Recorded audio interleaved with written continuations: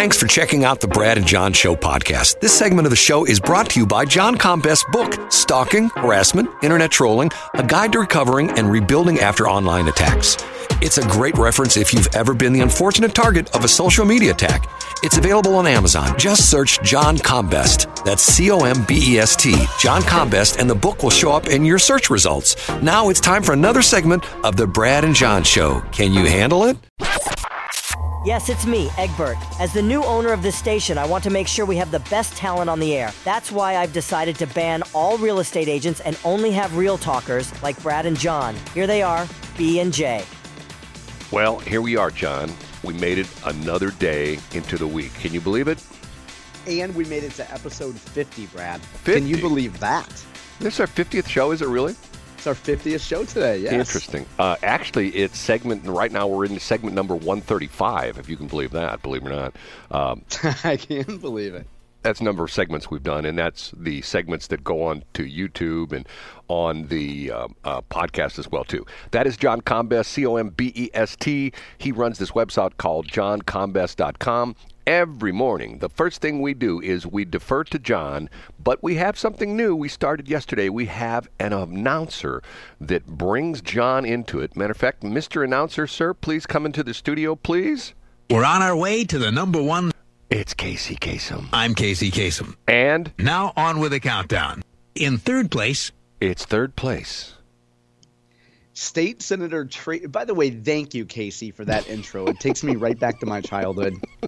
State Senator Tracy McCreary, a Democrat from Olivet, has proposed a piece of legislation that is helpful and appears will not cost the state more money. Senator McCreary has proposed the Stop Cyberstalking and Harassment Task Force. And the idea is to give law enforcement and the public more resources in terms of education to identify cyberstalking behavior, harassment. It really overlaps in a lot of area that we used to call domestic violence, particularly women that are victimized by their former partners, by their former spouses. And there was a hearing on it this week where Senator McCreary talked a little bit about the legislation and then also heard from victims advocates and folks who have been stalked in the past and harassed in the past. That's number 3. Number 2. Up a notch to number 2. Number 2 is that there is some progress, to give credit where credit is due. There is some progress on the St. Louis Reparations Commission. Oh, God. Now, we've discussed this topic before, and the Reparations Commission missed its original deadline. It was originally going to propose a reparations plan and outline by the spring. They asked for both an extension on the deadline and also more money. And Tashara Jones, the mayor of St. Louis, has given them both. A content creator at St. Louis Public Radio, Andrea Henderson, whose title is she covers race, identity, and culture, gives an update on the commission met last Wednesday, and they've identified what they're calling a proposed harm report to really outline the ways that folks in St. Louis continue to be victimized by slavery. A really key quote here is from a woman named Malika Horn, who says that, and here's her quote, "We will have the checks, hopefully in cash. But at the same time, we're still confronted with a lot of the problems that are continuing to follow and drain our cash back out." So that's an uplifting message, I think, that shows that maybe by September, the deadline is September for this commission to have their report finalized, and hopefully people who in St. Louis who have been victimized by slavery can get what's owed to them. Okay, hold on a minute. What she's saying that even though we're going to have the cash, we're going to lose it because of slavery? I mean, was that what she was saying? Yeah, that's the quote. And so what I think is really important about that quote and where I commend her is that shows that this shouldn't just be a one-time payment. I think this shows that folks should get their reparations, and then building in a little window there for the fact that systemic racism, as she points out, will drain our cash back out. So I think this lays the groundwork for not just a big reparations check, but down the road maybe like an annual supplement. Can you explain that to me? I mean, why is it like let's say, God, I sound like racist when I do this. Let's say you give $1,000 to a black person, $1,000 to a white person. Mm-hmm. The black person is going to lose the $1,000 because of slavery, but the white person's not going to lose the money? I mean, well, I think you would make the argument that black folks are historically underrepresented in getting, the appropriate amount of loans that they might need or whatever, Brad. I think whatever excuse can work there for you, you could plug in. I don't understand, but, I don't understand a lot. Okay, now, guess what? It is the time for... The number one. Here we go. Number one. U.S. Representative Eric Burleson was on the Mark Cox Show on 97.1 FM yesterday, and he called the new immigration bill, quote, the most absurd proposal I've ever seen. Congressman Burleson talked a little bit about the legislation, and I think my favorite quote was he said that Nikki Haley is doing tryouts for MSNBC and CNN, which I think is remarkably appropriate. And he also said that Congressman Ken Buck, who's from Colorado, seems to also be auditioning for CNN every time that congressman, who's a Republican, criticizes his fellow Republicans. And he weighed in, interestingly, Brad, on the 3rd Congressional District. Congressman Burleson is close with former Senator Bob Onder and mentioned that former Senator Onder would make a great congressman. Mark Cox asked Burleson if Burleson planned to endorse, and Burleson said he hasn't made up his mind of whether or not he'll endorse, but it would be hard to imagine the congressman endorsing anybody that wasn't Bob Onder. Okay, first off, the immigration bill, apparently it's not going anywhere in the House. The House is going to thumbs down the thing. Yeah, it's not happening. And secondly, did you hear the numbers in there? Like if on such and such a day there's 8,000 people. Isn't it a rolling 1 week average too? Well, but there's rolling one week averages, but there's also specific days. They talked about if there's a rolling 1 week average of 5,000 immigrants per day, then the president, and it's interesting, here we get into the legalese where they say shall close the border, not must close the border. But shall. Shall, because, once again, you start dealing with attorneys, and one little word can mean everything, and then some, as far as, and then there's the thing, what if it's 8? I'm going like, okay, now hold on a minute now. This is just crazy stuff. It doesn't make sense. And the other thing is, Brad, I think that normal people who look at this would look at it and say, wow, that doesn't make any sense. Well, mainly because of the fact that, who was it? I heard this yesterday, and I'm driving along. I can't write and drive, but I take note of things mentally, but my mind's not as good as it used to be. I sound like Toby Keith, which, by the way, he passed away, and I'm very sad about that. I just heard that. Yeah, very sad. But there was an Obama official, I can't remember where I heard this, that said that if we have more than 1,000 immigrants come across the border in a day, that's a crisis. Okay, 1,000 would be a slow day now. You know what I mean? Absolutely. Of course it would, yeah. 1,000 would be like, what was it, one day back in December, they had, 13 or 14,000 in one day? And those are the only ones that they know about. You know what I mean? There are people that sneak in the various places. Supposedly, did you see 60 Minutes over the weekend? No, but I heard about it. Yeah, supposedly it was a very damning piece about the border, about the fact that they did some hidden camera kind of stuff, and they showed like these coyotes who were driving people, and they're driving right up to the border, and then they turn around and bring back another carload and bring back another carload. And, they're not doing that for charity. That's not Uber doing that. You know what I mean? They're getting paid. Yeah, exactly. And, let me interrupt real quick. Mark Cox also had Governor Parson on, fresh from the visit down to the border. And I know we talked about this yesterday, but I think it's worth mentioning again that Governor Parson pointed out that President Biden could stop this at this moment if he wanted to. And the idea that we need to have a new law to crack down on this is absurd. He rescinded all the stuff from Trump. It was on day 1 or day 2 of the presidency, all the executive orders. By the way, I don't know if you heard this, the mayor of Chicago is getting grief about the whole homeless thing because that's gotten out of control in Chicago. And at a press conference, I believe it was yesterday, he was asked why he doesn't go to the border. Do you know why he said? No, I don't know that. Oh, wait, did he talk about his kids and his wife? Yes. Yeah, because he said he's married to a black woman. Right. Wasn't that his line? Yes, he's married to a black woman. He has black kids, and he can't go to the border. And I'm going, what?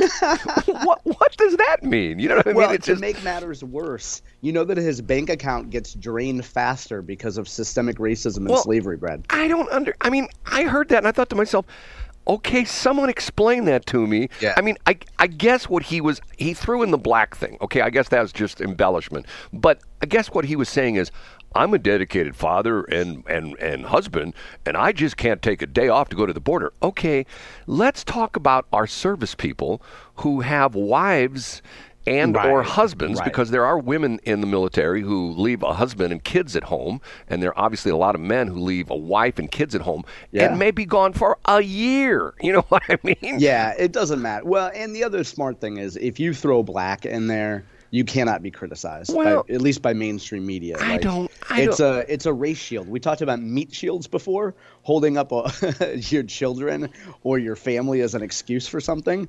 And we have meat shields, and now we can have race shields, Brad. Oh, we have a new listener this morning. Oh, I can't wait to hear him. I just got a text. You know who the new listener is? It's Eric Adams. Brian Nieves. Nice. He just texted me and he says, Toby Keith passed away? Yes, 62 yesterday. Very sad. I mean, he was one. You hear the guy's credentials. He had like 20 #1 country songs and was a great guy. Matter of fact, I remember him going to, I think it was Gulf War II, where he actually went on one of the C-130 planes and was seeing what the various servicemen would do. And once again, would the guy the mayor from Chicago do that? No, he couldn't do that because he's got kids and a wife at home. See, this goes back to my thing that if you run for president, if you run for mayor, if you run for governor, you have inherited a 24/7, 365 job. If the stuff hits the fan at 3 o'clock in the morning on a Tuesday, and if, like the president, one of the Secret Service agents comes in to wake him up, President, leave me alone, I'm sleeping. It comes with the job that you have to do it 24/7, 365. Yep, I agree with you, except if you need to go to the beach in Delaware. or who was that governor? Was it the governor of North Carolina that disappeared for like a week? Yeah. Was it? Gosh. And it turned out he was camping out with his girlfriend somewhere. Yeah, she was in Argentina, wasn't she? In Argentina? I don't know where it was. But if you've seen some of the women from, well, never mind. But the women from Argentina are worth taking a vacation for, allegedly. But see, here's what I don't understand. Our governor, maybe it's different in other states, our governor has a 24-hour security detail, state highway patrol. Correct. Okay. Yep. How in the world do you get away from them? If the state highway patrol's job is to shadow you and be, I've been at events. Matter of fact, I met Governor Parson. I guess it's back in the 2020 election cycle. He was at an event out at the Family Arena. And you could easily tell he had at least 3, possibly 4, security detail with him who sort of boxed him in, which that's sort of their job. And how in the world does someone shake their security detail? It's sort of like the crazy thing that happened with SecDev, as we call him, Austin, where he ended up in the hospital and nobody knew he was there. Okay, hold on a minute. He has a security detail as well too. Didn't anybody report to their uppers, their higher ups, report up the command chain that sir, the Secretary of Defense is in the hospital, and matter of fact, he's having surgery and he's incapacitated as of right now. And remember, that was the deal where that happened over the holidays, where his number 2, I think was a woman who was also a general, and she was on vacation in Puerto Rico or something like that. And nothing against her being on vacation, because nobody had told her she had to be, as in, she didn't know. She didn't know. Her fault. She didn't know because of the fact that, and then the number 3 person was somewhere else. I'm going like, okay, this is just crazy stuff. But Brad, you have an extreme bias against people working from home. And, you're really letting it show right now. I do. Is there a problem with that? Yeah. And I don't know why a secretary of in the administration couldn't spend the day napping or getting surgery done or being knocked out by anesthesia. See, once again, you're so old school, Brad. I am old school. I believe that when you are, here's the thing that always gets me, okay? And I know they're going to be, heard me say this before. Okay, these people, they consider themselves to be a public servant, okay? Back in the old days, if you had someone who was a servant, guess what? They had a little house behind the main house, right? That's where the servants' quarters were. So they didn't live in a mansion like in Jefferson City, or they didn't live in the White House or stuff like that. They're a public servant. I expect them to, at least one day a week, move that vacuum cleaner around and, get that mop out and mop the floors a little bit and maybe do the tidy bowl man thing and, do the brush in the toilet. You know what I mean? I do know. I mean, you're also, you're treading very closely to sharecropper language there, Brad. I'm very sensitive because I've read the commission report, the reparations report. Yes. I'm sensitive to your language, Brad. So in other words, what's the term? It's microaggression or whatever it is. Yeah, it's a microaggression. I mean, you can't, in real estate now, you're not allowed to say master bedroom. Don't even go there with me. That's so crazy. And like in cars, you can't say master cylinder, for the brakes and things like that. And see, perfect example. In cars, you have what you call the master cylinder and you have the slave cylinders. And once again, it's like okay, I'm just glad that when we're giving a demonstration on, for example, batteries, that we can still talk about a male end and a female end. You can't do that anymore. And nobody's talked about this lately, but I can't believe that still in 2024, we're still allowed to say that there's a male end and a female end. Well, but no, it's a male. See, here we go. This is what's interesting. In electric, it's a male plug and it's a female outlet. Oh. Because, see, that's how it works. Watch it, Brad. You have the plug that you hold in your hand that has the prong sticking out of it. That's the plug, and it's a male. And the thing it goes into is the female, which is an outlet. So you have to understand that about connectors and stuff like that. But can't you take either of those down to the WashU Medical Center and have both of those fixed? I'm not going to touch that. Well, that's not what they say at the WashU Med School, Brad. Now, here's what's going to happen. And Brian, if you're listening, still listening, I'm going to keep John in the dark here. We have a special guest who hopefully I'll be able to contact here in the break. And I'm not going to tell John who it is because once I have him on the air, John will not believe I have this person on the air. John will go, how in the world did you do that, Brad? Because nice, a rabbit out of a hat, a regular David Copperfield on the air. And shall we say, this is a very high-profile person. This is not like our usual hoi polloi that we have on the air. You know what I mean? This is someone way up there in the food chain. Okay, we're going to take a break. I'm going to contact this person, and we'll have him on the air here. Thanks for checking out the Brad and John Show podcast. This segment of the show is brought to you by John Combest's book, Stalking, Harassment, Internet Trolling, A Guide to Recovering and Rebuilding After Online Attacks. It's a great reference if you've ever been the unfortunate target of a social media attack. It's available on Amazon. Just search John Combest. That's C-O-M-B-E-S-T, John Combest, and the book will show up in your search results. Now it's time for another segment of the Brad and John Show. Can you handle it?